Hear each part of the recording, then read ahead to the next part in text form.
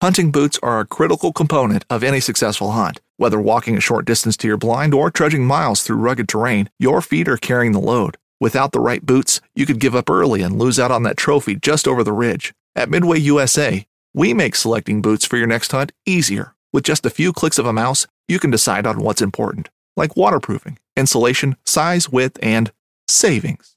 For just about everything for shooting, hunting, and the outdoors, check out MidwayUSA.com. This upcoming concert season will be all about the boots, and Tecovas is your stop for the best in Western style. Tecovas has seasonal and limited edition offerings this spring and summer, including men's and women's boots, apparel, hats, bags, and more.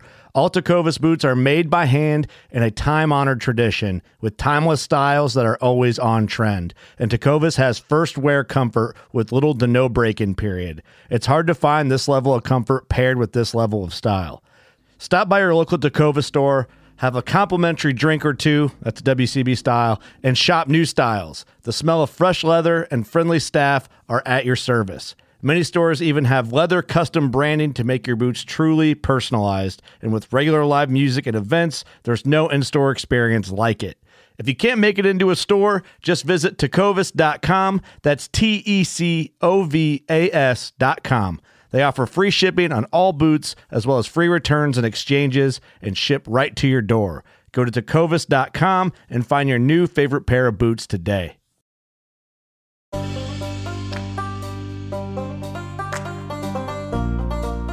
When the situation is hopeless, there's nothing to worry about. Edward Abbey. And I climb on this tree trunk to get up and higher up, and there's a rope, and I hang onto the rope, and I'm climbing this tree trunk, and I'm right at the top, and then like pull on this rope to get myself hoisted up and over, and the rope wasn't attached. It was attached to the lower end of the wall, not the top end of the wall. So I pull on the rope and I fall backwards into the canyon, and luckily my backpack is landing against a wall, so like I'm not hurt.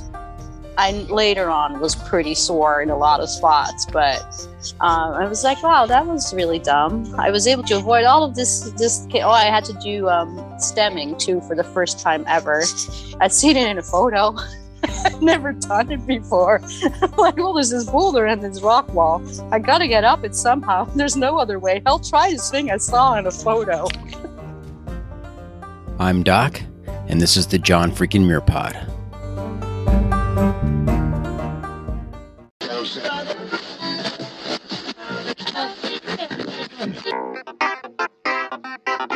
Welcome to the John freaking Muir Pod. Lace up those boots and sling on the pack for a romp through trails, short and long. With your host and Renaissance man, Doc, it's time to embrace the suck.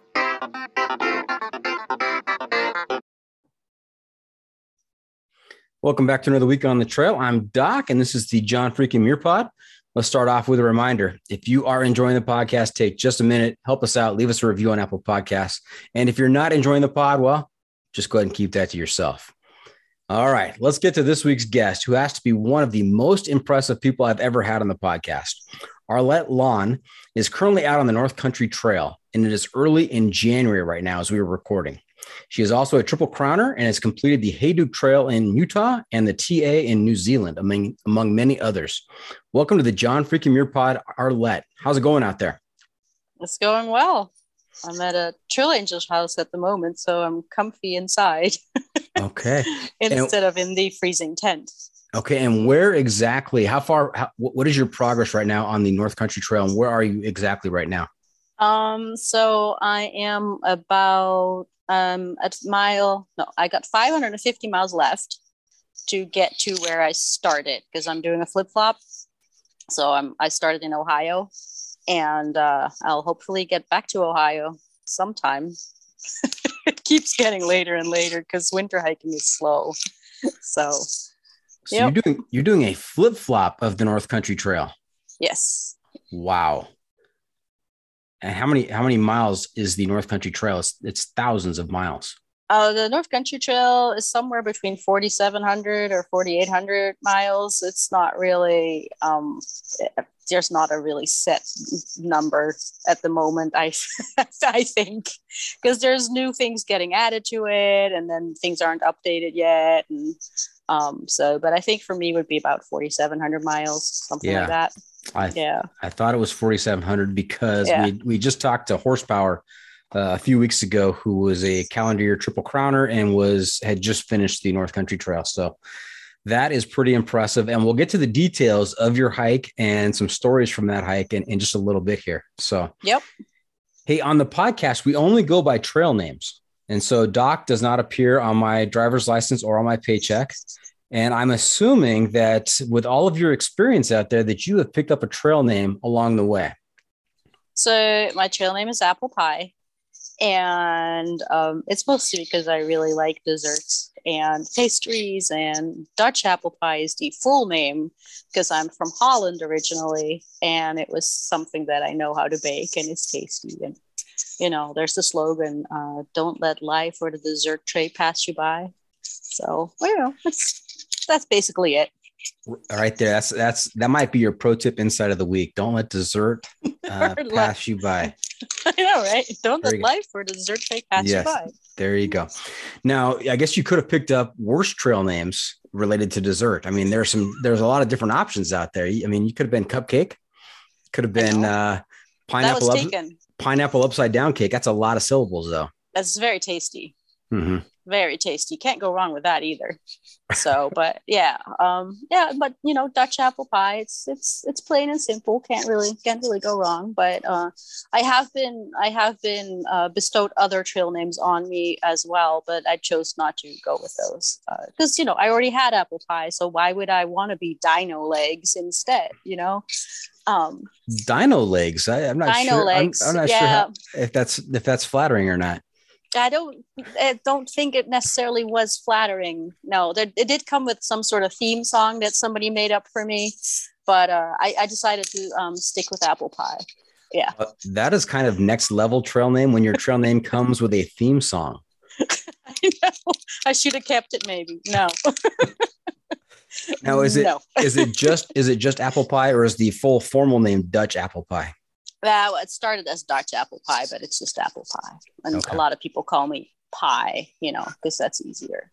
I tried to be healthy for a couple hikes, and I tried to be just apple. I'm like, maybe I should be healthier, and I'm getting older, but it didn't really fit very well. Didn't work out. No. Yeah, I think the appropriate nickname for apple pie, if you're going to shorten it at all, is definitely pie, not apple. Definitely. Yeah. Pie. I may shorten it occasionally tonight, so that works. Fantastic. All right. Hey, Pie, have you listened to the podcast before? I did. Okay. I listened to the one with Legend, and I'm looking forward to the one listening with Horsepower. Okay. I haven't listened yet. I only ask, because I just want to make sure that you're aware of a segment towards the end of the episode called the Pro Tip Insight of the Week. That's where I will turn to you and ask you to share some trail wisdom with our listeners to make their next outdoor experience even better. So don't be surprised when we get there. All right. Okay. Hey, another feature we've been doing this season is the Must Bring Gear Review, sponsored by the ultralight backpacking gear company Outdoor Vitals. And here's how it works. If you're to let a stranger pack your bag with pretty much generic gear for a multi-day hike, what is the one specific piece of gear you would insist on being packed? And if you've got a particular brand for that specific piece of gear, even better. So Apple Pie, what is your must-bring piece of gear? So I would say I'm pretty picky about my sleeping bag because I don't like those straight mummy bags. And I do like to be in a cocoon. So quilts and stuff, I don't really know if that works. But Monbel makes a sleeping bag that has diagonal stitching. So it's a little stretchy. So that is, I think they call it the down hugger. So I have one in a 0 degree and I have one in it used to be like a 15 degree, I think, but it's probably more like 30 since it's old.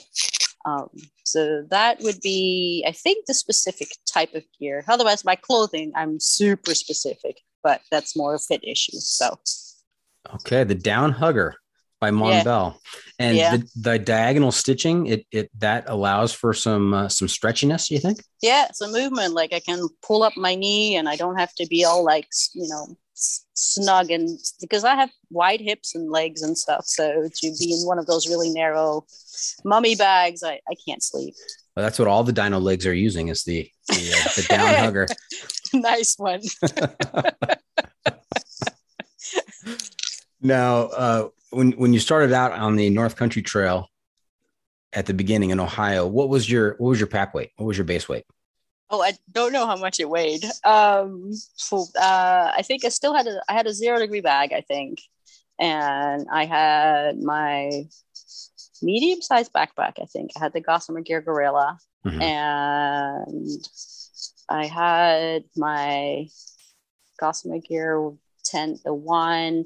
I was probably around, 25, 30 pounds, I think. Probably 30 pounds. I don't know. I'm not super lightweight. And I still had winter, because I started April 6th or 7th, mm-hmm. something like that. So it was still pretty cold at night.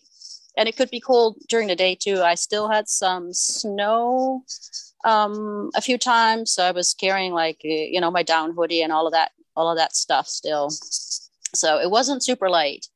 And I think I still have my stove as well. So that adds some weight to it. So I'm no expert at winter hiking by any stretch of the imagination, but I have to imagine that winter hiking gear, your backpack has to weigh more than a traditional summer or fall trip. Oh yeah, it's a lot heavier. And then now in full winter, it's a lot heavier even because I have a minus 15 degree sleeping bag. It's a Feathered Friend, so it's also a little bit roomier. And but yeah, it's heavy. And the tent is a lot heavier. And I carry 2 sleeping pads and extra stove, extra canister. So I think that pack currently is about 45 pounds with food and water. It's a little heavy. Yeah. Now we're talking on January 10th. You have been out there since April 6th. Mm-hmm. That is mind-boggling. It's a little long. Okay. Yeah. Actually, I've been hiking basically since October of 2020. So, but there was some other hikes that we were doing. That was with my husband. I did a winter, half of the AT in winter. We started Katahdin in December of 2021, and then took just a little bit of a break before I started this hike in April. So I've been out for over a year. And is your husband out on the North Country Trail with you? He is now. He joined me in Marquette and in the Upper Peninsula. So he's been with me for, I think, 35 days now to do the actual like deep winter hiking. I don't do by myself. Mm-hmm. I can't carry. We have a really heavy winter tent. It's the Hilleberg. It's like super winter tent, but it's like 7 pounds or something. It's just for me too heavy, and also safety issues. There's certain temperatures that he runs warmer than I do, and it's just not safe for me to be out in certain temperatures by myself. Mm-hmm. I don't know. Once you've had like frostbite on your nose because you're exposed in cold temperatures, it's kind of, you're just a little bit more conservative about being out in really cold weather. You know what can go wrong and you don't notice it. So to have a partner feels smarter and safer. Yeah. Now is his trail name Pack Mule? Yeah, it should be. It's Greenleaf. Greenleaf, okay. Greenleaf, yeah. Great. So his pack is heavier. He also likes to overpack a little bit, so it's not just that we're sharing gear. We still both have a stove. He has a heavier stove that's better for winter, but I still have a backup stove. He just carries a tent body, and I carry the tent poles and stakes, which are also heavy, but he does carry more of the weight and just extra stuff that he just doesn't want to give up. Got it. Now you mentioned frostbite of the nose, and I'm looking here at the video, and your nose, for our listeners out there who are not tuning in on YouTube, her nose seems to be fully intact. So yeah, actually, I think it was frost nip. It was frost nip. Yeah, okay. I probably said frostbite, but it was frost nip. which I didn't notice. And he's like, well, your nose is really waxy. And then you get very paranoid about ever getting that again. So is that an actual term, frost nip? Yeah. Yeah. Okay. Frost nip is the first stage. And then if it gets worse, it will be frostbite. And then your nose starts to fall off after that. And then the final stage is frost rot. I guess so. Something like that. Yeah. Oof. All right. Hey, to keep our conversation about gear going, I've got a little segment we call hiking poll, and it's not POLE, it's POLL. I'm going to ask you some questions to determine what side of the crazy scale you're on. So be very careful with your answers here. Okay. So first question, easy one, hiking poles or no hiking poles? Hiking poles. Mostly for the uphill for me. My knees are pretty strong, but I'm not a good climber. So I use my arm muscle to pull myself up the mountain. Yes, very good. Okay, how about boots or trail runners? Trail runners for normal hiking and boots for winter, because otherwise my feet will get really cold. Mm-hmm. And do you have a preferred brand or model for each of those? I have really wide feet, so there's not a lot of choices. So summer, I kind of stick with the Ultras, although I'm open to suggestions. And winter, whatever fits my feet. Right now, I have Vask. I used to have Keen. Kind of just, need something that's a little wider. Okay. And you already answered this one, but I'm going to ask it again just for our listeners' benefit. Sleeping bag or quilt? For me, sleeping bag. Yep. The down hugger with the diagonal stitch. Yep. Okay. Indeed. And I think you answered this one earlier as well. Stove or cold soak? Cold soaking kind of sounds disgusting to me. So that would be a no. Stove only in cold weather, and mainly because I like hot drinks. I don't really care about hot dinners. So in summertime, I just go stoveless. That's the third option. So I'll just have crackers and tortillas and cheese and Nutella and all that stuff. And I don't bring a stove in summer. That is a fair point. There should be a three choice question right there. Stove, cold soak, or stoveless. Yes. There you go. Yeah. Yeah. I can imagine being out on the North Country Trail in January being pretty depressing without a stove. Yeah. I mean, and that's a safety issue too. Plus if it's a really cold night and you want to, you can boil some water, put it in an Nalgene bottle, put that in your sleeping bag, and you have a nice hot, make sure it's closed. And I put it in your sleeping bag and warm up. It's really nice. Winter is always a stove. That's another possible pro tip there. Make sure the Nalgene bottle is closed with the piping hot water in it. Definitely. Yeah. And then the long trails should be hiked northbound or southbound? Oh, it depends, I guess. If you want more people or less people, season wise, I mean, I would right now probably want to do everything southbound, although I did the CDT southbound. So, I really liked that. But yeah, the other two were northbound. So I'm undecided on that one. It depends on what you want to get out of your hike. Okay, so you said if you want to encounter fewer people, I'm imagining you would recommend going southbound. Mm-hmm.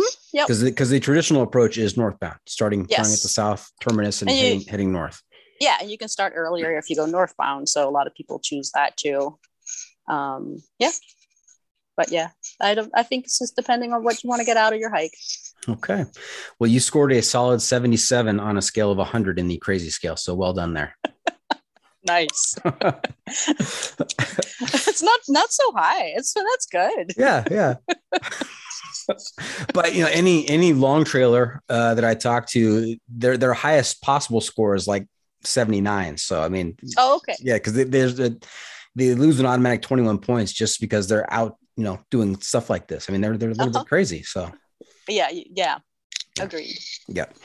Hey, before we get too far down the trail, let's back up a little bit and talk about your background. We'd love to hear about your origin story, where you grew up, what kind of sports and hobbies were you involved in as a kid? Did your parents embrace the outdoor experience, and that's how you got involved, or how did you get involved in the thru hiking cult?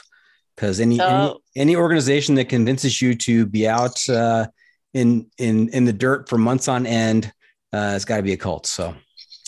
Yeah, I don't think when I started, there wasn't that much of a cult yet, or it wasn't yeah, I don't know. There wasn't really social media. There wasn't social media yet. So I didn't know about any of the other hikers. I just thought that hiking was cool. But I grew up in Holland where there was no mountains and not really hiking trails. I guess there's some walking trails and stuff like that. But I first got into hiking when we would go on vacation to Switzerland. So I saw my first mountains there. And I was like, wow, that's really cool. And we did some day hikes. And then I was like, wow, wouldn't it be neat to just go, instead of doing out and back, to go up and over the pass to the next town? And so we started backpacking. This was with my then boyfriend, and started backpacking. And then I got to California and I learned about Sierra Nevada and like all these hikes you could do in Yosemite. And then I picked up a flyer or a brochure about the Pacific Crest Trail. Oh, that sounds cool. So I figured that before I was going to start a family with my then husband, I would go and do this as a last big adventure, because I'd always been traveling and exploring. And this sounded like a really neat thing to do. Like, so maybe an early midlife crisis in my, 31, I think I was. So that's kind of how I started doing the long distance hiking. Was I picked up that brochure. And yeah. I have to ask, what brought you to California from Holland? Oh, that was the ex-husband. Okay. He got a job. so I followed. Okay. And, let's continue on your life story here without hitting the hiking trails yet. So it sounds like the first husband didn't stick. And well, that was because I started hiking, and then, I remembered how crazy I was about like adventure and exploring, and how he was more normal, and that kind of was the difference. So okay. And how did you meet Greenleaf? Greenleaf, I was out again on the Pacific Crest Trail in 2007, and I was preparing to do the Pacific Northwest Trail. So I was just going to hike a section of the Pacific Crest Trail that year, and I got to Tuolumne Meadows in Yosemite, and I needed a ride to get to Glacier. And Greenleaf was attempting to through hike the Pacific Crest Trail that year, but he was hiking too fast, and he'd gotten to Tahoe, and he's like, wow, I'm really bored by myself. I'm going to go rent a car and drive to Tuolumne and hang out with some of my hiking friends, kill some time, and then I'll be with my hiking friends again. And I was sitting there at a picnic table, and I needed a ride to get to Glacier, and he had a rental car. And so he said to me, well, I think I could get, convinced to give you a ride to Glacier. And so we joked that he picked me up on the side of the road, and kind of, been together ever since. I mean, there was some, like he was trying to get and finish his hike. I was trying to finish my hike, but, eventually we ended up together, and that's how we met. Yeah. The short version there of just getting picked up on the side of the road. I mean, that's classic. That's perfect. Yeah. Now, you said you're out on the PCT in 2007. I seem to remember that is the same year that Barney Scout Mann was out on the trail, and the basis for his trail memoir, yes. Journeys North. Yes, some of the people he writes about, I met on the trail. I hiked with for a little bit, actually. I don't think I've hiked with him. I must have seen him at some point, but I haven't I've hiked with him. But some of the people he writes about, yeah, definitely hiked with them. How cool is that to be reading that book and saying, I was hiking with that person for a portion of that trail that year. That had to be pretty cool. Yeah, it's fun. Gives an extra dimension. It's like, oh, I know what that character looks like. Oh yeah, and I know that character, and I know that one too. Yeah, no, it's fun. Hey, I'm always interested to hear about people's thoughts the first time that they found out that there was actually a footpath that goes from Mexico all the way to Canada, and not realizing prior to that moment that was actually a thing. Do you remember when you pick up that brochure and you realized that there was a footpath that went 2,650 miles? Yeah, I don't remember what I just thought that would be a really cool thing to do. Yeah. I don't know if I had a thought about like, oh, wow, that's really, I never thought of, I don't know. Yeah, I think I just picked it up and I was like, that looks like a really cool thing to do. And I will just say that I'm going to just do California. And then once I've done California, I'll just tell, people that, well, now I guess I'll do the vest as well. Maybe I wasn't quite honest to everybody about, of course, I wanted to do the whole thing. But yeah, I said that I was going to just try to do California. Yeah, I just thought it would be a really cool thing to be in nature and exploring for a long time and seeing if I could do it. Mm-hmm.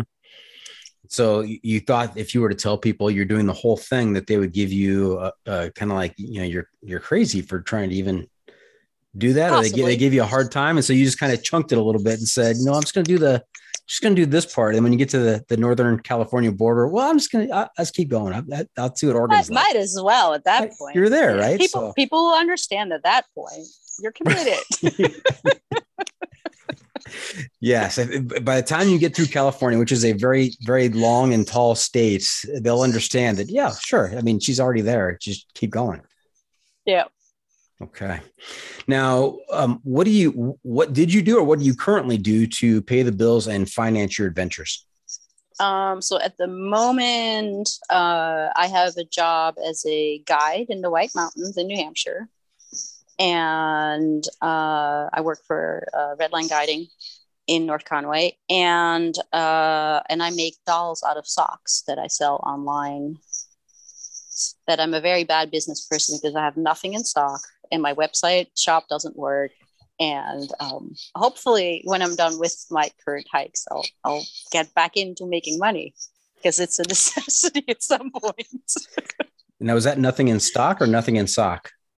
Nothing. Well, I have tons. I got a ton of bad dad jokes. Don't worry. Tons of socks at home, but no dolls. You should see my inventory. Anyways. Nice. Now you guide in the White Mountains, and it's Redline Guiding. Yeah, Redline Guiding is actually called after. So the White Mountain National Forest, all the maps, the trails are marked in red. So the owner has hiked all of the trails that are in the White Mountain National Forest, and I'm like 88% done with all of the trails. So that's where the name comes from. It's a little obscure, but he chose to use that name. So there we go. It's a good story. Yeah. Okay. Hey, let's get to some of your hikes. I know that you said you did the PCT in 2007. You are a Triple Crowner. Yeah, I did my PCT hike in 2003. Okay. And then I did I started on the AT in 2004, but I quit and then took a month off, did the CDT southbound instead. Finished that, took a few months off, and then started over on the AT in 2005 and completed it. So you've done the PCT multiple times then? No, I just did the section. I've done sections again, but full through hikes, I've only done the 03, 04, 05.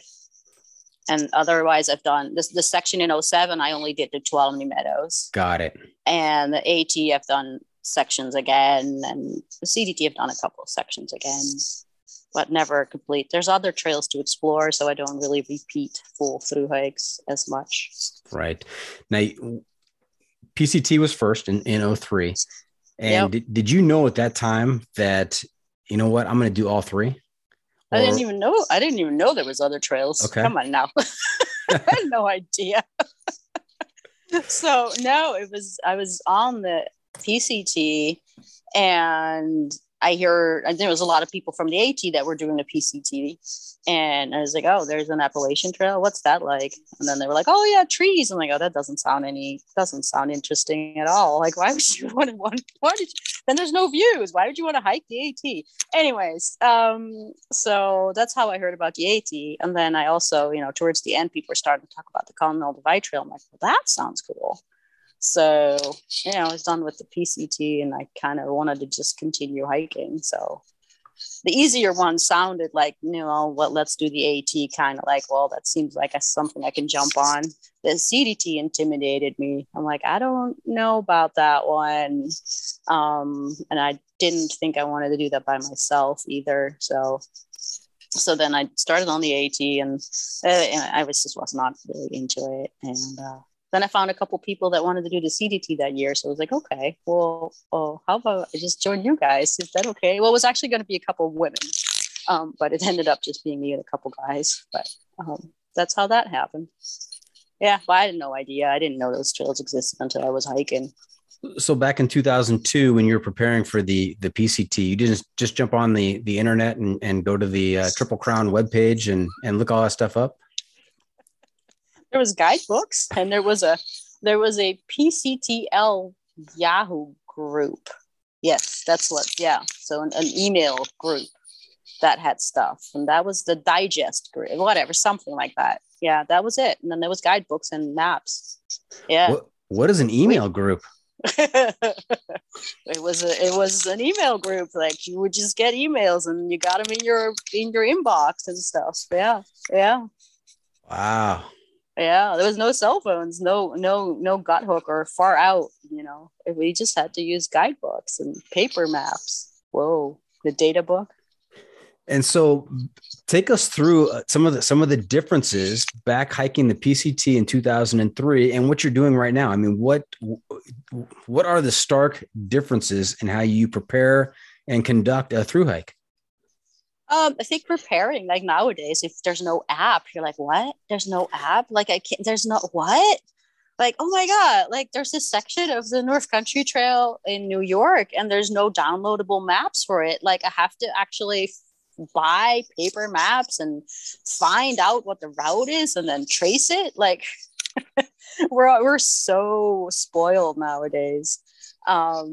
So that is one of the main differences. Like, now I can just pull up my phone and I can see where I'm at all the time. Like on the PCT, when I started that, like, yeah, there was guidebooks out, and then I got some maps. And how did I get some prep? I think it was a PCTL, that list that I got my prep from, because Yogi's books weren't out yet. And that was about it. So that's the biggest thing. Like, there's so much more available now for like reading journals too online. Like, I think that trailjournals.com was just starting out at that point. There was a few people that had online journals, but I hadn't read any. I don't know if I hadn't read any when I started the PCT. There was a kickoff. There was a party at Lake Marina. And so you got some water reports there. And but mostly it was the guidebooks. We would read the guidebooks too. It was kind of fun because the person that had written them had this really nicely poetic style. There was words in there that I'd never heard of. Sphagnum moss. And anyways, it was really fun. Yeah.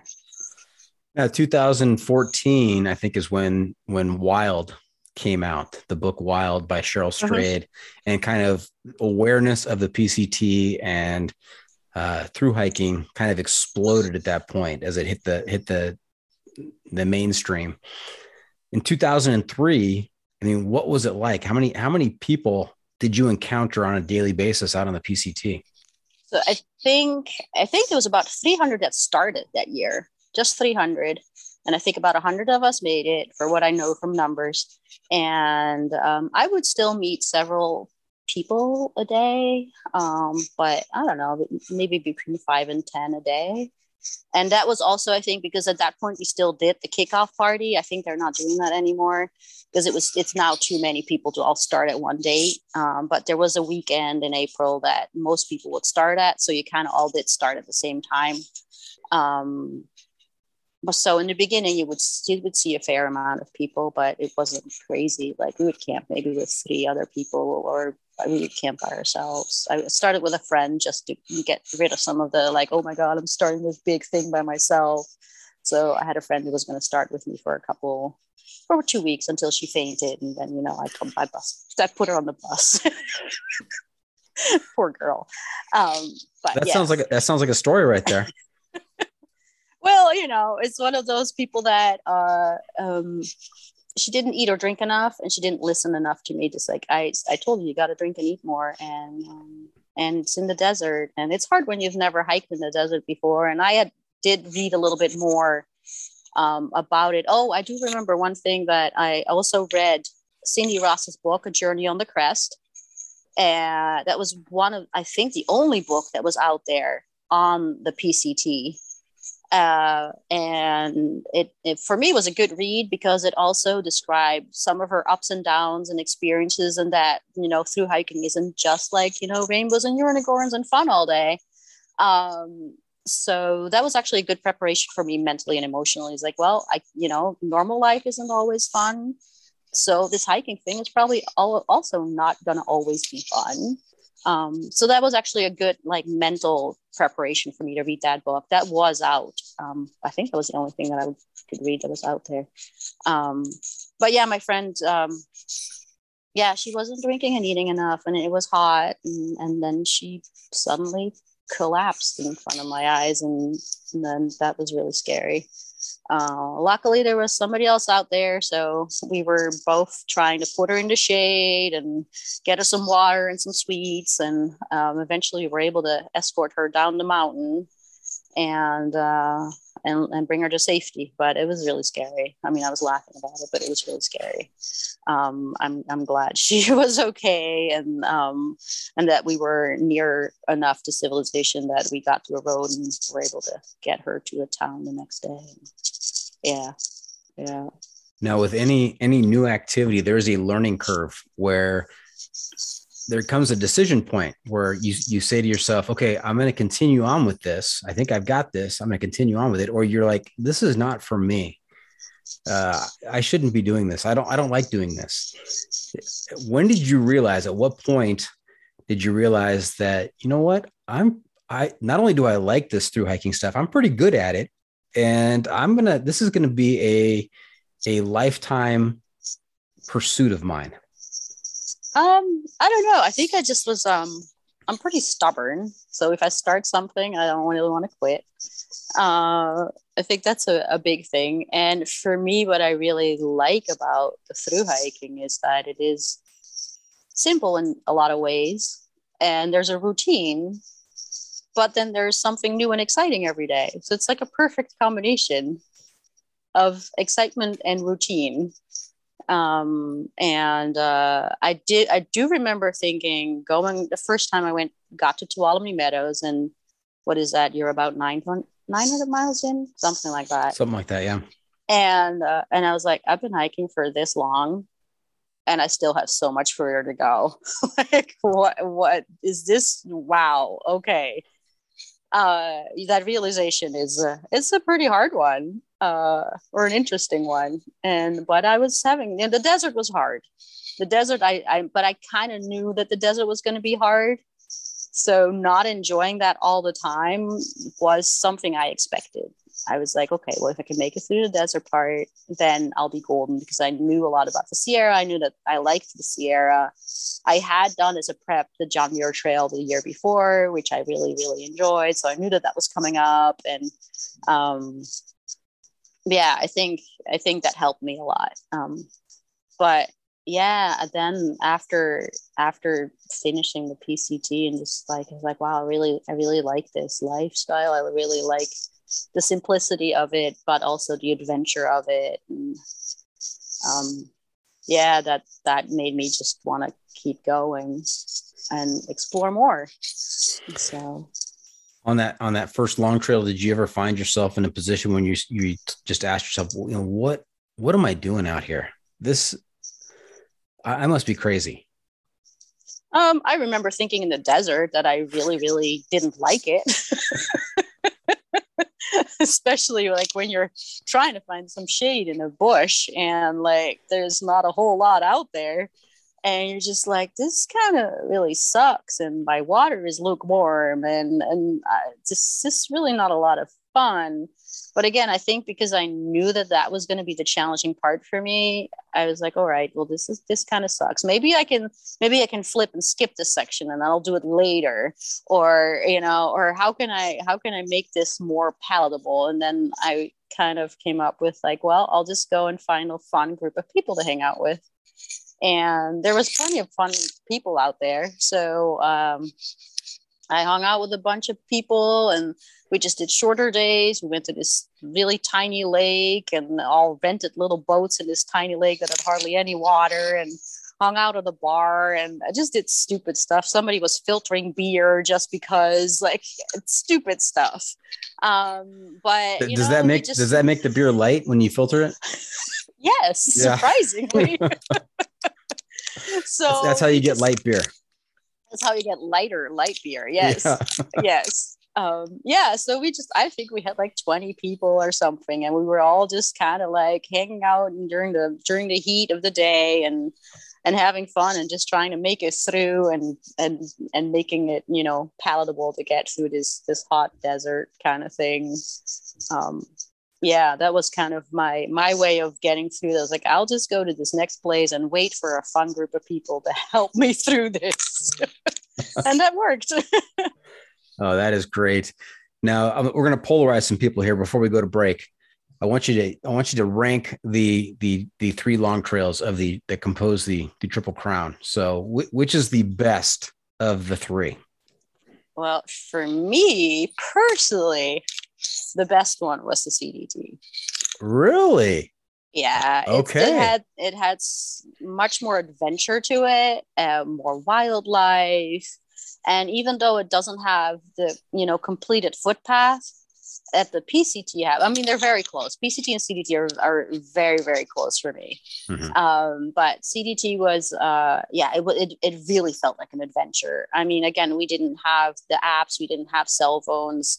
So I just had this eTrex GPS thing that I barely knew how to use, and we would miss junctions all the time and get lost, and then we'd look on our paper, the Lorem Atlas maps where 1 inch is 4 miles, and you put your Sharpie out and I think we're here. Yeah, this here is like this big giant black dot.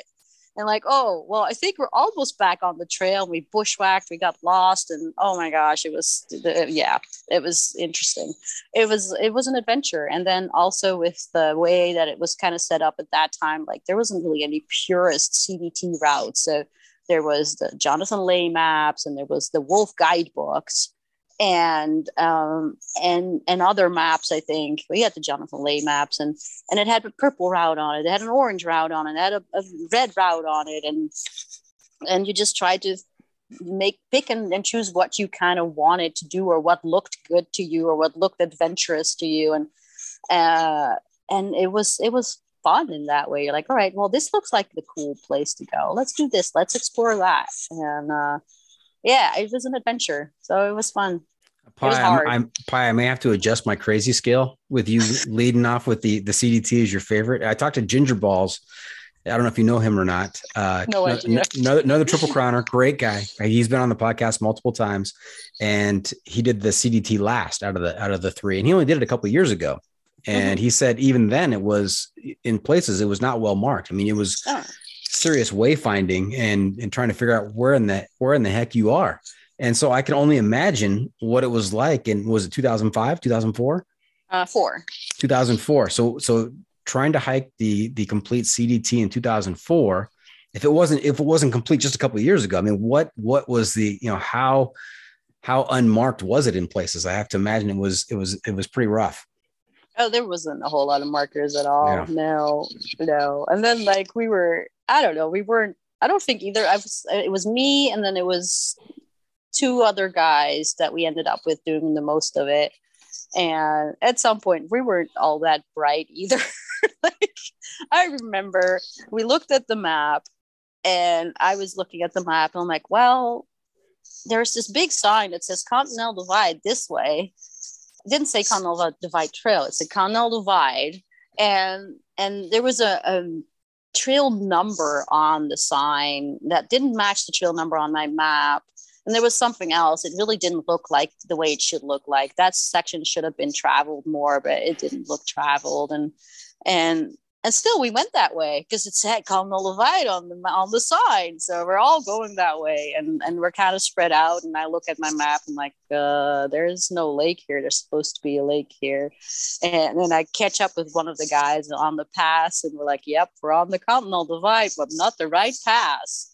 And that's where we were lost for at least 2 days. We were just looking at we weren't lost, but well, in the end we were lost. But in the beginning we were following other trails that would lead us back to the Continental Divide Trail that we were supposed to be on. And the first trail was okay. It was nicely maintained and marked. And then we get to the second one and there's a sign on the ground and it says trail not maintained. And that's when we started following animal tracks. And I don't know, we ended up in some swamp.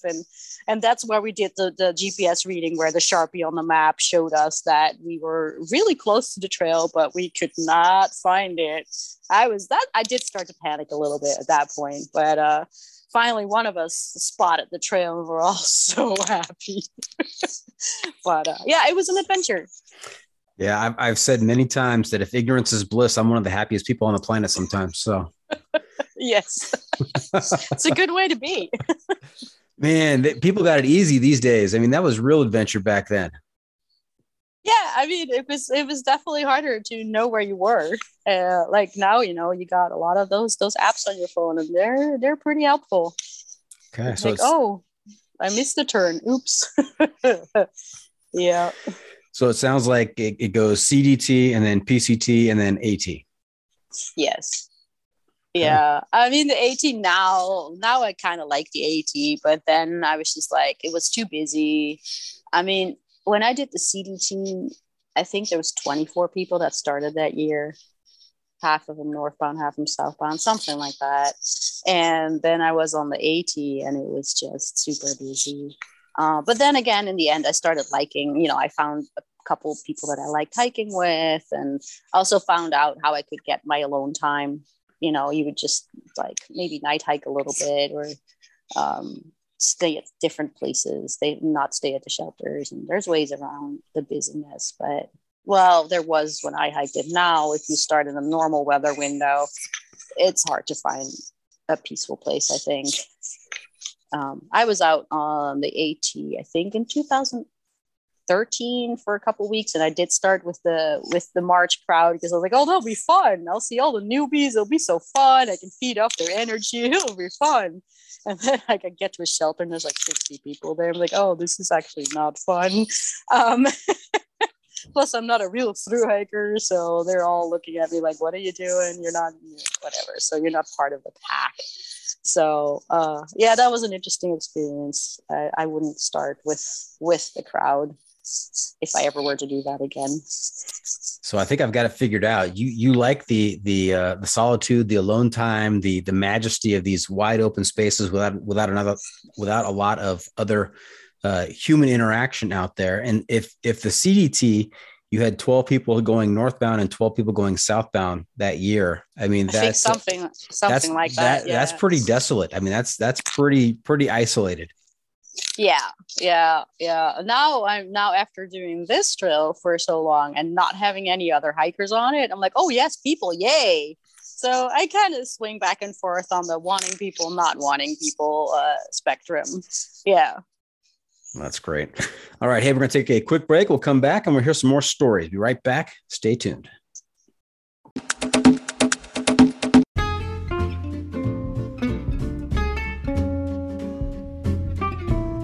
From the backcountry to the backyard, we believe everyone deserves the highest level of protection. Since 1984, Sawyer Products offers the best, most technologically advanced solutions for protection against sun, bugs, and water, using time-released liposome technology, topical insect repellents, and new standards in water filtration. And with every Sawyer product you buy, you are helping to provide clean water through 140 charities in 80 countries with their long-lasting water filters. Every Sawyer product you buy is an investment in our common humanity. Choose Sawyer and keep the adventure going, knowing that their products have been tested and chosen by those who count on serious protection on the trail all day long.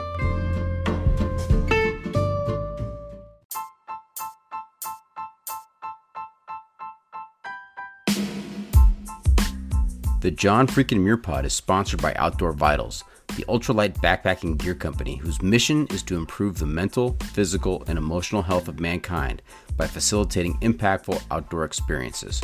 Outdoor Vitals creates innovative technical products with confidence-inspiring education that empower outdoor ultralight adventurers. Their focus on performance enables you to live ultralight with gear you can actually be confident with.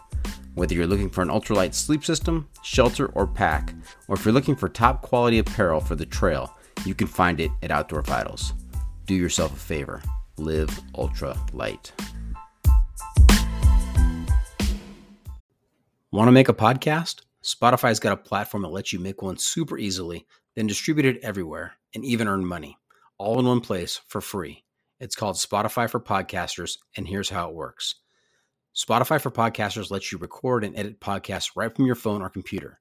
So no matter what your setup is like, you can start creating today. Then you can distribute your podcast to Spotify and everywhere else podcasts are heard.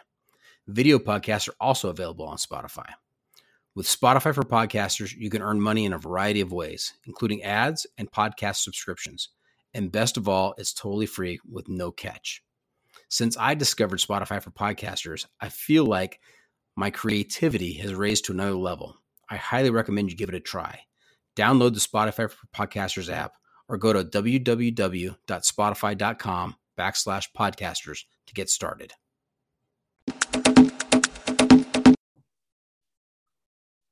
And welcome back. We are talking to Apple Pie. Just heard a little bit about her experience on the Triple Crown trails. And I know that you've also done the TA in New Zealand. We had on last season Tip Tap from New Zealand, Elena Osborne, who has a fantastic YouTube channel. And she spent quite a bit of time talking about not only the PCT, but also the TA and the TA hike that she just finished. And she said it was pretty majestic. And how long ago did you do the TA and what were your impressions? I think that was in 2014. We did a northbound, which is not the main way people do it, or at least not when we did it. Which actually worked out pretty good because it was quiet, and it was also before it I think it's exploded a little bit in hikers, and it was interesting. It was an interesting I don't know. I think we had our expectations set really high, and we were a little disappointed. We're also very spoiled. This was me, my husband, Greenleaf, and a friend called Burrito, who I had met on the PCT. And we thought it was all going to be sort of like the Sierra Nevada, like big mountains. And there are those big mountains on the South Island. But you're not always in them as much. There was only like maybe a couple of weeks where you're really in the big mountains.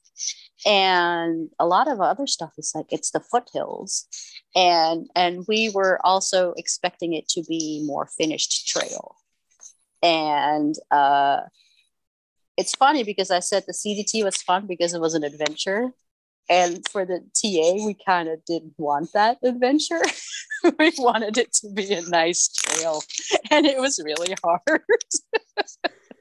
So expectations, lessons. Expectations are very important when you're starting a trail, that you have the right expectations on what it's going to be like. And it can really help you with the enjoyment of the trail. So that's I think if we had known that it was more of a route than a trail, we would have had a little bit different experience in the South Island. And the other way around, everybody said they did not like the North Island because it was way too much road walking, and there wasn't the big mountains, and so my Greenleaf didn't hike the North Island with us. It was Burrito and I, and we were like, well, we'll just hike from coffee shop to coffee shop and pastry shop to pastry shop, and we'll have a blast. And we were also in New Zealand to actually meet local people, and the South Island all had it had a lot of Germans. You're like, oh, I know what Europeans are like. I don't need to meet Europeans. I want to meet New Zealanders. So then for us, like, we're going to meet the locals on the North Island, and we're going to just enjoy the other parts of New Zealand that you don't really get to hike or see on a long distance hike necessarily. So we, some of the road walking was stupid. But we actually enjoyed it. We went to Musea and we hiked, the trail and the mountains that were there. And we loved the beach walks. They were gorgeous. And so for me, the majestic part, the most majestic part for us on the South Island was taking a side trip to Mount Cook National Park, which is actually not on the trail. And that was amazing. God just blew us away. We wished we'd more time there. Yeah, I don't know. It was a different experience than we had expected. The expectations are so important. It really, they can break a trip, or they can carry you through. Oh yeah, for sure. Yeah. And I don't know how Greenleaf did it. I mean, if I were hiking with two people named Apple Pie and Burrito, I would be beside myself just thinking about food every day. Those are my two favorite food items. I know, but he's a Greenleaf, so he just wants vegetables. Veggie burrito, I guess. I don't know. Okay. Anyways. And another trail we've talked about on this podcast before, with Ginger Balls in particular, is the Hayduke in Utah, going through all the national parks in Utah, and talk about an adventure. I mean, he had some pretty entertaining and scary stories about his Hayduke hike. And he actually was motivated after the hike. He tracked down the creator of the Hayduke and cold called him. And the guy answered the phone at this place where he worked. And they had a conversation where I think Ginger Balls was just about in tears, just from the experience and being able to talk to the guy who created it. It was really a moving experience for him. I think that creator he's pretty active in talking to people that are doing the trail. Yeah, he likes it. Yeah, he wants the feedback. He goes, "Hey, what did you do?" He asked specific questions. What did you do in this section? How did you navigate this? Or what did you do here? Yeah, and it was funny because Ginger Balls he's a retired Navy, and he retired as a lieutenant commander, and he's just he comes across as a gruff kind of. He's friendly, but he comes across as kind of gruff. I didn't expect that kind of reaction from him after getting off trail. So it was fun to listen to that. How was your experience on the Hayduke? So that one's another one where it's like, actually that one had intrigued me for a while, but I was afraid to do it by myself. And because, there's some slight canyoneering in it, and I'm not really a canyoneer. And so I was always kind of waiting for somebody to hike it with me, and nobody volunteered. So that's a surprise. No one volunteered to do that with you, huh? No, yeah, Shocker. Surprising. So then I did see a couple that I'd met on the Florida Trail, and they were going to start. And I was like, "Oh, can I maybe just hitchhike with you for maybe I can start with you for the first 2 weeks or so." That's Apple Pie. That's your approach. I'm just going to start it. I'm just going to start it, and then you start it. And you knew you were doing the whole thing. Well, but also starting with other people. I the starting by myself is always intimidating. So I was like, well, if I can start with somebody, and then I'll have the guts to go by myself. It's a little bit of help in the beginning. And they were like, okay, well, yeah, sure, I guess. So they allowed me to hike with them for the first 2 weeks, which was super helpful. They were much better canyoneers. Not that we didn't need to do a lot of that, but it just got the jitters out, and I'm super grateful that they let me piggyback on their start. And we did the water and the food caches together, and that was super helpful. So that was good. But yeah, it's expectations again. Since that one, I knew it was a route, and I knew it was going to be scary and adventurous. I was prepared to kind of be scared, I guess, and I enjoyed that part of it. It's like, okay, this is going to be an adventure, and so I had the right mindset for it. But it was interesting. It's definitely also your water, and luckily we had a very wet spring, so we were usually carrying too much water just in case, and then there would be water, so we didn't have to. And then we did do some water caches too, so we only had to drink alkaline water once, and it was nasty. I tried all these drink mixes. I'm like, oh, I'll put my Noon tablets in it. Maybe it'll be better. Oh, I'll put this lemonade in it. Maybe it'll be better. Oh, maybe I'll put some coffee in it. That'll be better. It's just, and it's not good for your stomach. So you don't really want to drink it, but you got to drink water. So that was, luckily, we only needed to use that once as a water source, and the rest was all good water. But yeah, it was an adventure.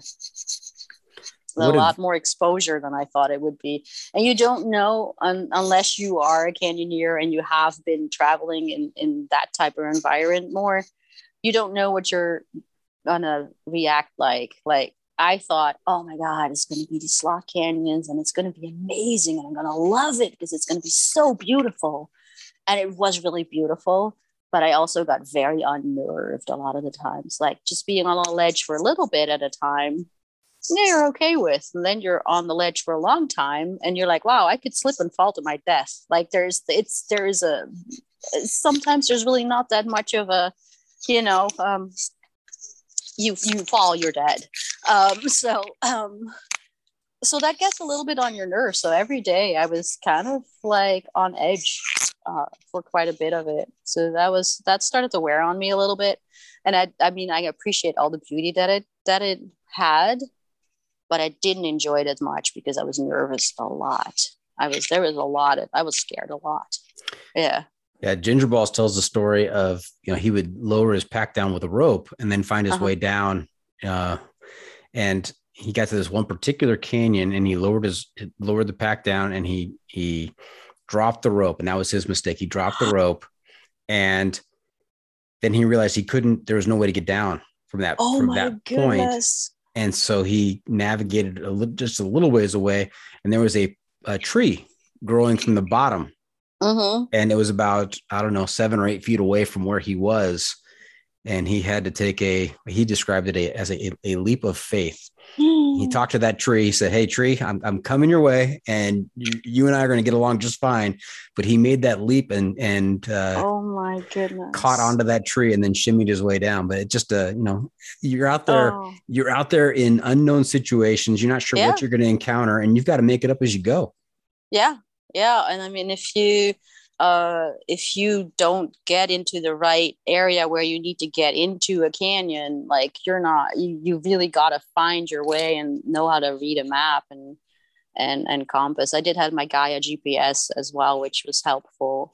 But yeah, there is not a lot of margin for error or to find your ways into certain areas. And it's interesting to see what people are scared of too. Like I was more scared of exposure, but like the quicksand stuff, that didn't really faze me somehow. I don't know, maybe because I grew up near the ocean. I was like, oh, it's just wet sand, like whatever. Like, I don't know. I didn't ever step into quicksand. So I didn't get that shock of like, oh my God. But I looked at the water, like is it called the Dirty Devil? I think it is. And it's just this really deep, dark sandy water that you have to wade back and forth across, and that didn't scare me at all. But this other girl the couple that I started with, the girl, she was afraid of that, and she was rather doing the rock bouldering and the exposure, and I was like, no, the water, I wasn't scared of that. So it's interesting to see where your fears lay as well. But there was one area. It's the Bull Valley Gorge. Before that, I had been able to kind of either have a partner at some of the scrambling sections where they could hand me my pack, or just randomly I found I ran into somebody who was also hiking the trail. So there was another section where there was would have been a hard technical thing, and he was there, and so we helped each other out.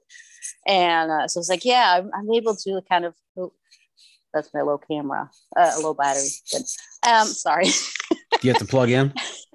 I'm good now. Okay. And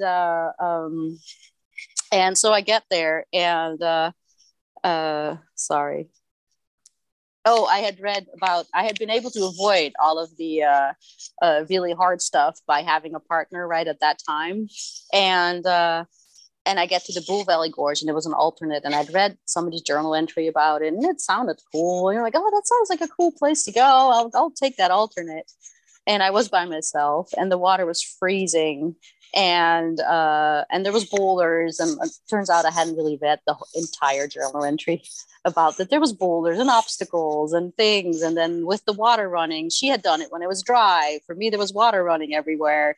And I climbed on this tree trunk to get up and higher up. And there's a rope and I hang on to the rope and I'm climbing this tree trunk and I'm right at the top and then like pull on this rope to get myself hoisted up and over, and the rope wasn't attached. It was attached to the lower end of the wall, not the top end of the wall. So I pull on the rope and I fall backwards into the canyon. And luckily my backpack is landing against a wall. So like I'm not hurt. I later on was pretty sore in a lot of spots, but I was like, wow, that was really dumb. I was able to avoid all of this. I had to do stemming too for the first time ever. I'd seen it in a photo. I'd never done it before. I'm like, well, there's this boulder and this rock wall. I got to get up it somehow. There's no other way. I'll try this thing I saw in a photo. And it worked. So that was a fun experience. And tell us what stemming is for those that don't know. So you basically brace yourself between the rock and the boulder or the other rock wall. You put your hands behind and you basically put your feet against the other rock wall and kind of spider walk yourself up. And it works. It's amazing. So you tension yourself between these two walls and just slowly move your hands up, then move your feet up, move your hands up, move your feet up. And just keeping that tension, you're able to climb up. That was interesting. I was like, oh, that does actually work. But so that kind of saw that photo. That kind of sums up the Haydock experience, doesn't it? That you're tasked with figuring things out, and you eventually get to a point where you're like, okay, I think I saw this in a picture somewhere at one point. I guess I'll give this a try and see if it works. Smarter people would have done more research and maybe taken a canyoneering class, but maybe not that smart. But yeah, so that was a good experience. Where I think 3 times in that canyon, I started to cry and I told myself, I can't do this. I can't do this. I can't do this. And then, well, but I better, because I can't backtrack. So I better do this. No way to go but forward. I know.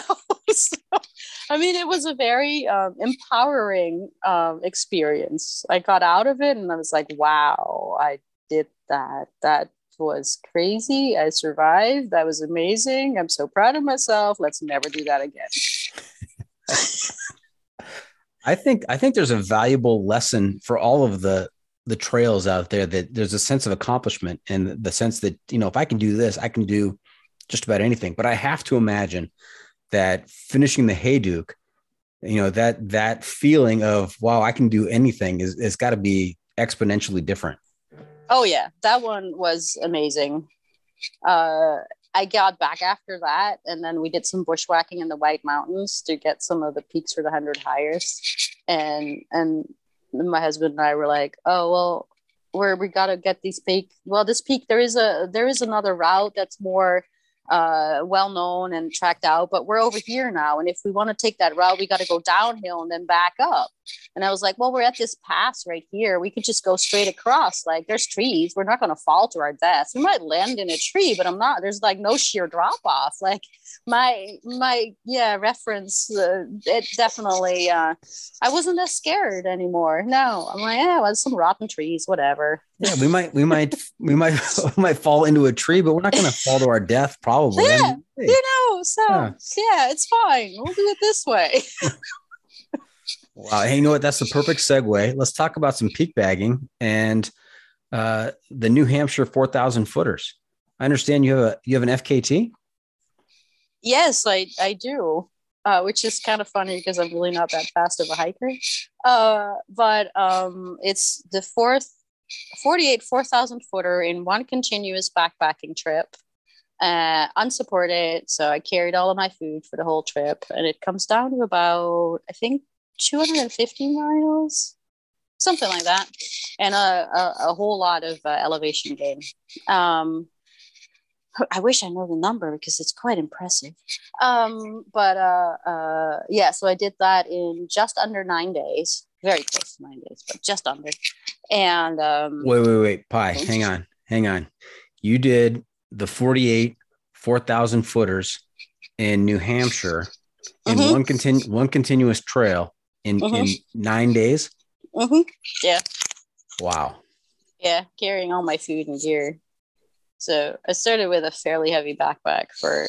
I mean, I was pretty light on the base weight, but the total was 35 pounds, and half of that was food, half of that was base weight gear, and yeah, every day there was several 4,000 footers to climb. And again, since I'm not like the fastest, I didn't sleep too much towards the end. There was a couple nights that I slept pretty decent amount, but I just had to keep walking. Now, this was not an accident. This wasn't an accidental FKT. You knew what the FKT was going into it. Yeah, that was mine as well, but it was 12 days. Just show off. Nice. It's one of those obscure things that nobody does. It's getting more popular now. So the guys, actually, there's one, I think it's like just over 5 days. A lot of trail runners are doing it, and they're doing more out and backs. There's different ways to approach it as a route. You can do more out and backs. You can do more as a direct route. With less out and backs, and the trail runners, I think, usually try to do more out and backs because they can drop their pack and just run. And I'm not a runner, so so I just did mostly a most direct route as possible. And but yeah, the reason that nobody has broken it is that it's not very well known, and the women that I know that are very fit in trail running and all that, they don't like the backpack. So that kind of they would do to support it if they wanted to. So yeah, you mentioned you did some long hours, not a whole lot of sleeping. You know, we had Gabe and Kevin on who fast packed the JMT and they thought they were going to trail run the JMT, and they discovered pretty quickly they could not trail run the entire JMT, and so they only had a week to do this. Because Gabe's wife said, okay, you have a week to do this. So he figured that, well, if I can't go fast, I've got to go long. So they had a lot of, get up at 2 a.m. and make camp at 10 p.m. So I did. In the beginning, I did okay, I think, with sleeping. And towards the end, I did the I'll get up at 3 a.m. and I'll hike till like 12. And then I was kind of zombie walking the last 2 or 3 days. But the last 2 days were the hardest. I was just constantly wanting to nap, and I was going really slow. I was much slower than I would normally be. And then I saw because a lot of this also has the route of the Appalachian Trail. So I would cling on. This one lady, she must have thought I was a nutcase. She was an AT hiker, and I was like, "Hi, I'm doing this thing. I'm just gonna follow you and try to use you as my pacer." So I'm not going to fall asleep, but I couldn't keep up with her anymore because I was too tired. Well, as soon as you said that, she probably picked up her pace, said, I got to get out of here. She's like, this lady's crazy. So that was pretty intense. And then you get to hike some of the sections that you normally hike in daylight. You hike them in the dark, and it gets pretty interesting. Any hallucinations those last couple of days because of sleep deprivation? No, there might have been one when I had just summited my last peak, and there's a little cabin right below it, and I laid down, and I thought I heard some people talking, and that woke me up, and I was like, oh God, I got to get back down because that's where my tracker stops. I got to get to the trailhead. So whether there were people or not, I don't know. But it was good that I heard them because I needed to keep going and not fall asleep. I didn't hallucinate, but I did have a really hard time keeping going. I would sit down and wanting to nap. I'm like, no, I got to keep going. Get back up. No, I want to sit down. No, just one bite of a candy bar. Oh, this is my last candy bar. Oh no, I gotta get up. I gotta keep going. So I really wanted to sleep that last night. Oh my goodness. Yeah. But you were able to do it, and you broke the record the FKT by 3 days? Basically, yeah. I didn't know I could do it in 9 days. So that one and the Hayduke were like my proudest finishes. It was like, oh my God, I actually did it. Wow. Those are pretty incredible. Yeah. All right. And speaking of incredible, another great segue. Let's talk about where you are right now. North Country Trail, flip-flopping the North Country Trail. Yep. When you've got another, so what, 550 miles you said to finish? Yeah. Yep. And when do you expect to finish? Oh, I can't say that anymore because it always turns out to be later. Yeah. So I think realistically, which I thought realistically it was going to be mid-February, but that ship's probably already sailed. So hopefully before March. Okay. Winter hiking is just so much slower and it's so much harder to predict. And then if there's days that are just a little just too cold, or you just get really tired and you need another day off, and then you're not making 15 a day, you're making 10 a day or 12 a day, and then there's more snow, and there's so many factors that make it slower. It's hard. Mm-hmm. So when it's all said and done, it'll hopefully, knock on wood, this will be an 11 month journey. Yeah. Thereabouts. The other reason that I was slower was because I had to take some time off to get some dental surgery done. So we had to fit that in. And but yeah, basically, yeah. Okay. And you went through some of your equipment that you have out there on the trail, a couple of sleeping pads and your sleeping bag and your tent. Tell us about, what is it like? I mean, doing deep winter hiking where you're hiking right now. I mean, what kinds of things do you need to keep in mind? And, you've talked about the difficulties, but share a little bit about that. So you want to make sure you have the right gear to stay warm. So sometimes you might carry, extra stuff. But the heaviest stuff is like what I change up for gear is that I have 2 pads. I definitely want to have a closed cell phone pad for underneath to insulate from the colder ground. And then I have a little inflatable on top just for comfort. It does add a little bit of warmth as well. And then the heavier sleeping bag. And then the heavy tent that we have, because we tried to use a single wall tent for winter test hike a few years ago, and the condensation was crazy. And maybe out here, if it's a little bit drier snow, it might have been okay. I don't know though. I think it would still be an issue. So we've gone with the full-on winter tent, which is much heavier. So that, and then we have a heavier stove as well. That's more efficient if we need to melt snow to get water. We have had a pretty decent amount of streams and stuff. So it's been all right. We could use a little bit less canisters.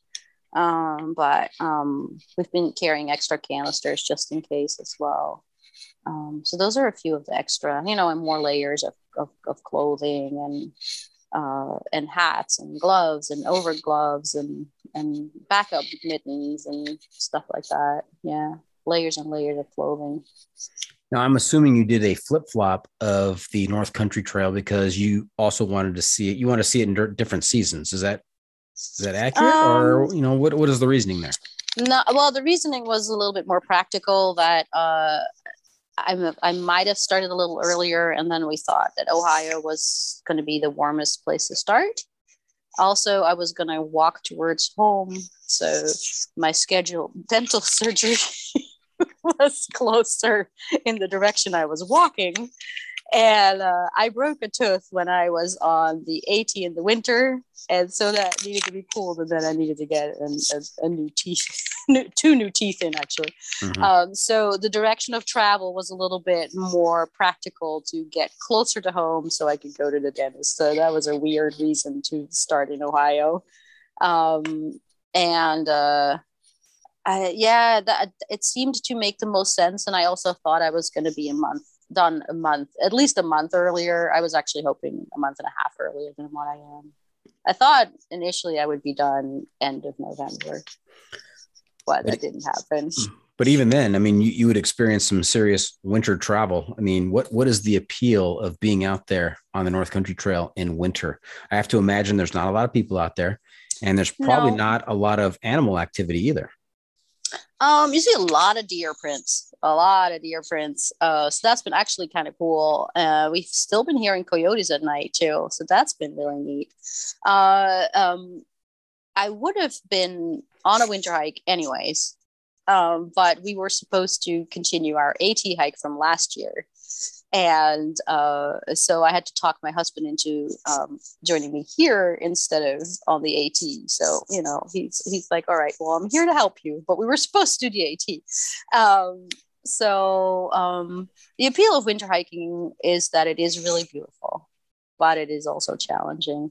On the AT, where we did that section last year, was like, and again, it was a challenge. Like, can we do this? So there's that challenge part. On the AT2, it was like, there's going to be nobody else out there. It's going to be beautiful. So there's that part of it. At this point, I'm a little bit over it. So, because it is so hard. But it is really beautiful. The rewards are on the AT. The rewards there were big payoffs. You get to the summits and you have these amazing undercasts that you can get in wintertime. And we summited Catania in winter, and then we looked back a couple days later and we saw that peak with all the snow, and it was just amazingly beautiful. So it's just a very different way of experiencing a trail that, with the AT, a trail that we know. And then here, it just kind of scheduling. Like, I wished I could have avoided the winter time, but then we hit Picture Rocks in winter, which normally is like super busy, and there was nobody out there. That was in the Upper Peninsula of Michigan, so that was gorgeous. And nobody really sees it that way. We got to camp in these places that are normally super busy. You have to get reservations ahead of time, and we got there and there was nobody else out there. So you have the place to yourself and it's gorgeous and there's nobody there. So that's the really cool part about winter traveling. Yeah. The pictures you've been posting on your Instagram account are just incredible. No, thanks. Yeah. It's been beautiful.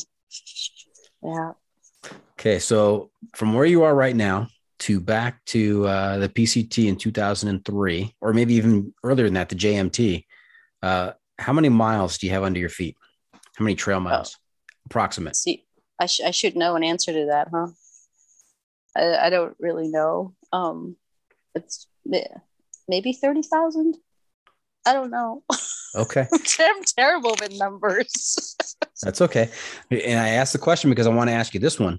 And that is, what does 30,000 mile apple pie whisper into the ear of 1 mile apple pie?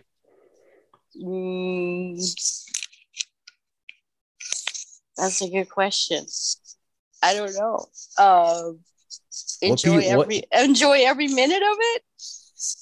Even the post holing? Even the post holing, even the snowshoeing. I don't know. Be gentle with yourself. This is one lesson that. Oh, sorry. This is one lesson that I'm still working on. Is don't be so hard on yourself for not being as fast as the other hikers, and don't be so hard on yourself for not making the miles that you want to do. It's okay. You'll get there eventually. Don't try to measure up. Don't compare yourself to others. Just do the best you can do and be proud of what you can do. I think that's the lesson that I'm still working on. I have to remind myself. Sometimes I'm there. I'm like, yeah.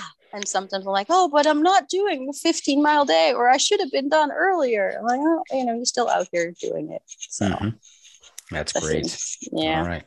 Hey, what's next for apple pie? What's the next adventure?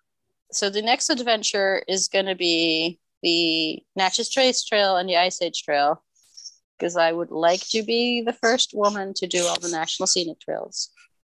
And I only have those two left. So this one and then those two.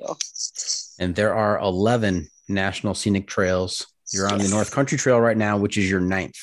Yes. Okay. Yep. Just 2 left. Yes. Much shorter than this one. Once you get this one checked off, it's all downhill, right? So I know, right? All right. Well, good luck in that adventure. I'm sure you will complete it. And when you do, you have to come back on and tell us about it. All right. Will Okay. do. All right. Hey, this is usually the place where I throw in an impromptu top 5 list. And, I kind of got the sense from you earlier that you might have some things listed already on the top 5 list. I do. Okay. So I'm going to let you tell me what your top 5 list is. And I don't even know what the category is. Top 5 of most memorable moments. Perfect. Okay. Let's have them. Well, so there was the Bull Valley Gorge in there that I did mention already. Mhm. That was very memorable. Undercast in the Bigelows on our winter AT section hike. We climbed up there in a snowstorm, and then there was a little bit of sunlight, and then we get to the very summit ridge, and there is this amazing sea of clouds, and we could see a couple of peaks in the distance, and it was just one of the best undercasts I've ever seen. I love that inversion of the clouds where it was amazing. Mhm. So that one. Oh, we didn't mention this trail, Benton MacKay Trail. It was just a combination of the fog had frozen on the trees, and the trees are coated in white rime ice. All of the branches are coated in white rime ice, and the next day is like blue sky. So it's beautiful, beautiful blue cobalt sky with all these white branches. It was like a fairy tale. It was amazing. I hope you've got some pictures of these. Yeah, I think that was winter of 2018 or 17. They are on Instagram, I think. Okay. It was just so gorgeous. What else? Hiking with my mom on the TCT. My mom hiked with me for 2 weeks on the Pacific Crest Trail, and it was her second ever backpacking trip. And we saw her the first time she ever saw an undercast, and she was blown away by it. She's from Holland; it's flat, So being in these mountains and doing that together, it was awesome. It was such a cool experience to be able to share that. And then another one was hiking through the Presidential Range on the Deretissima on those 4,000 footers. I get up there, it's dark, it's foggy, it's blowing wind. And this is a range that I've been very many times, and I just couldn't figure out. I was walking around the circles. I actually had to check my app on my phone to see where I was going. And I'm like, wait, that cairn over there, I was just there. I was walking back and forth. And to be in such a unfriendly environment in the dark with the weather that was not forecasted to be that way. I was crazy, but not that crazy. But I'm like, well, I do know this area really well. And if I get over this certain hump, if I get over Mount Madison, I know the area even better.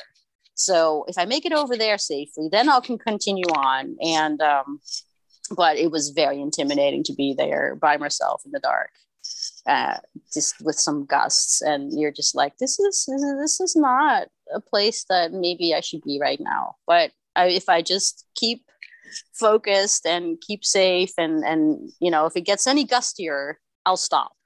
So that's kind of what I kept telling myself. And that was a very interesting experience as well. Well, good thing it didn't happen in 2003 and you had an app. I know.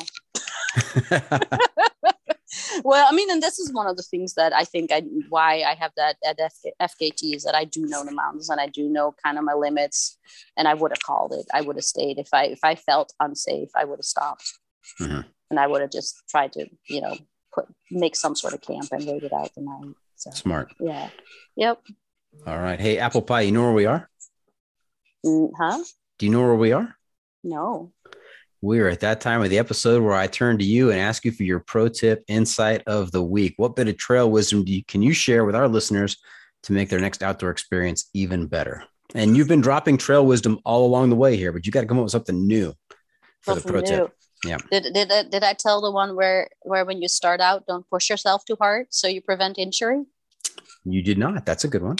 That's always my favorite one. People don't ever listen to it though, but I always say, when you start out, don't push yourself too hard, because if you're injured, then you're off the trail. But it's hard sometimes because people are like, yeah, I can make it to Neil Gap tonight. And then they go down the mountain and then their knees hurt. So that's my trail wisdom. Nice. They go out like, go ahead, finish. Breaking your body gently. Yes, they go out like gangbusters at the beginning because they're just so excited, and they maybe overestimate, have higher expectations than they should. And it's understandable. Oh, sure. You're excited. Yeah. But that's the one thing that I always like when people start routines. Like, okay, take it slow in the beginning. Don't get injured. Prevent injury. There you go. All right. So there you have it. That's it. This episode is just about in the books. Hope our listeners enjoyed our time with Apple Pie. I want to thank her for joining us this week. Pie, how can our listeners keep up with you on social media, and where can they find updates on your latest adventures out there on the North Country Trail? Mostly on Instagram. So my handle is Arlette_Lan. It's maybe hard to spell. And I do have a YouTube channel, but there's not a whole lot on there. And mostly it's silly videos, me and Greenleaf making fun of each other. And yeah, but there's also some scenery on it sometimes. So it might be interesting. Okay. Remember to check out the pod on social media as well. We are on Facebook, YouTube, Instagram, Twitter, and TikTok. Apple Pie, you need a TikTok. Maybe these videos were better on TikTok. They're short anyways. And if you have comments or clips you want to share, you can send it to me at johnfreakinmuir@gmail.com. Apple Pie, I'm also looking to you to share a recommendation for a book, a movie, a documentary, some kind of adventure media that will help our listeners stay connected to the trail in what for most of us is the off season. We call this our adventure media recommendation. What do you have for us? Well, I'm going to say Thirst and Mud, Rocks, and Blazes by Heather Anderson, because they're actually very well written, and not all of the hiking memoirs are.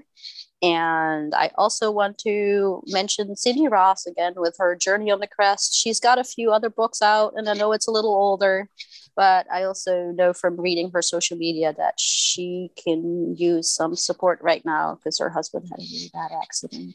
So if anybody could order a book by her, I'm sure she would appreciate it. And give us the name and the title one more time. Cindy Ross. And her Pacific Crest Trail book was A Journey on the Crest.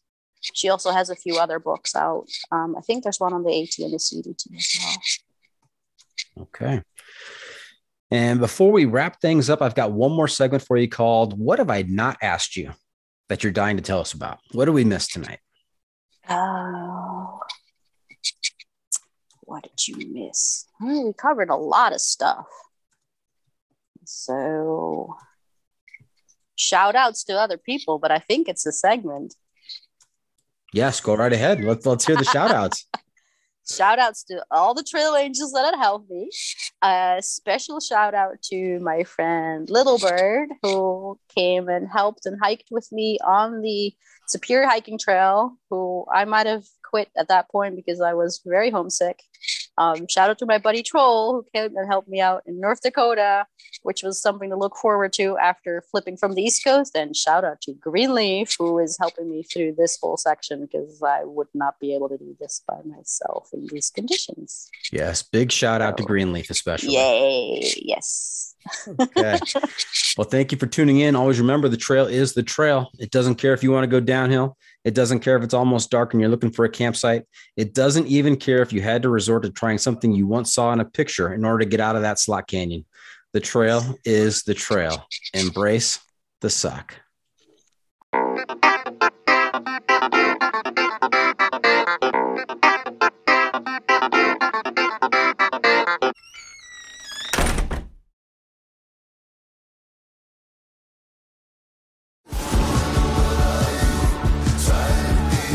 Pursuing wild game in wild places. Tune in to Hunt Stand Presents Saturdays at 8:30 p.m. Eastern.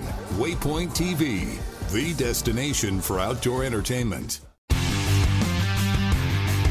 Don't miss Mondays with Into the Blue, brought to you by Academy Sports and Outdoors. Every Monday night from 7 to 10 p.m. Eastern on Waypoint TV, the destination for outdoor entertainment.